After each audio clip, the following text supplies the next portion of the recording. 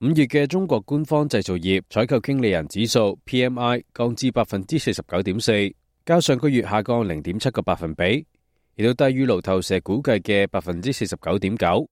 至於新訂單指數為 49.8%， 按月跌 1.6 個百分比。出口新增訂單方面，指數為 46.5%， 按月跌 2.7%， 跌幅更加大。另外，原材料庫存指數同埋從業人員指數均低於50%。分析認為，指數處於低過50%以下嘅水平，代表景氣收縮；而指數大於50%，則呈現擴張。中美貿易戰升溫，近期外需唔確定性明顯上升，企業信心減弱，對未來嘅預期下降，拖累國內嘅生產同埋出口新增訂單。綜合媒體星期五報道，美國總統特朗普表示，關稅打擊咗中國，但係相信對方好想達成協議。佢話正係觀望中美貿易談判嘅進展，認為關稅打擊中國，但係美國通脹幾乎冇影響。特朗普話，美國對中國進口嘅貨品加徵關稅，促使咗好多現時喺中國開展業務嘅公司離開，形容係企業逃亡潮，轉到越南或者其他亞洲國家，希望減少稅務開支，令中國變得脆弱，可能關係到中國嘅命脈，因此中方好大意願重啟兩國談判。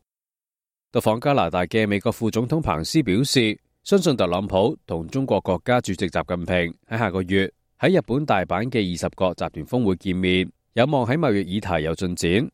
但係中國必須同意經濟結構改革，更加指如果有需要，可以將中國入口貨品嘅關稅增加1倍。中國早前已經公布6月開始對600億美元嘅商品加徵關稅，亦都會減少向美國採購農產品。自舊年12月以嚟，已經向美國採購約1300萬噸嘅美國大豆。彭博引述消息透露，自關稅再升級之後，中國已經暫停採購美國大豆。有國企就預計唔會收到新嘅採購指示，而已訂購嘅大豆就無意取消。報道又指，中國已經制定措施限制稀土出口到美國作為反制，一旦有需要就可以執行。由於價值較高，據報有關嘅措施聚焦重稀土，但未知道中方係直接出口定係通過限制發出許可等間接做法。目前美國近80%嘅稀土係嚟自中國，有加州嘅稀土礦場就指加工廠最快出年先至可以投產。一旦中國限制稀土供應，會影響到整個供應鏈。另外，美國副總統彭斯喺加拿大又提到，特朗普同習近平見面嘅時候，會要求中國釋放被扣押嘅2名加拿大公民，包括前外交官康明凱同埋商人麥克爾斯帕佛。自由亞洲電台霍亮橋報道。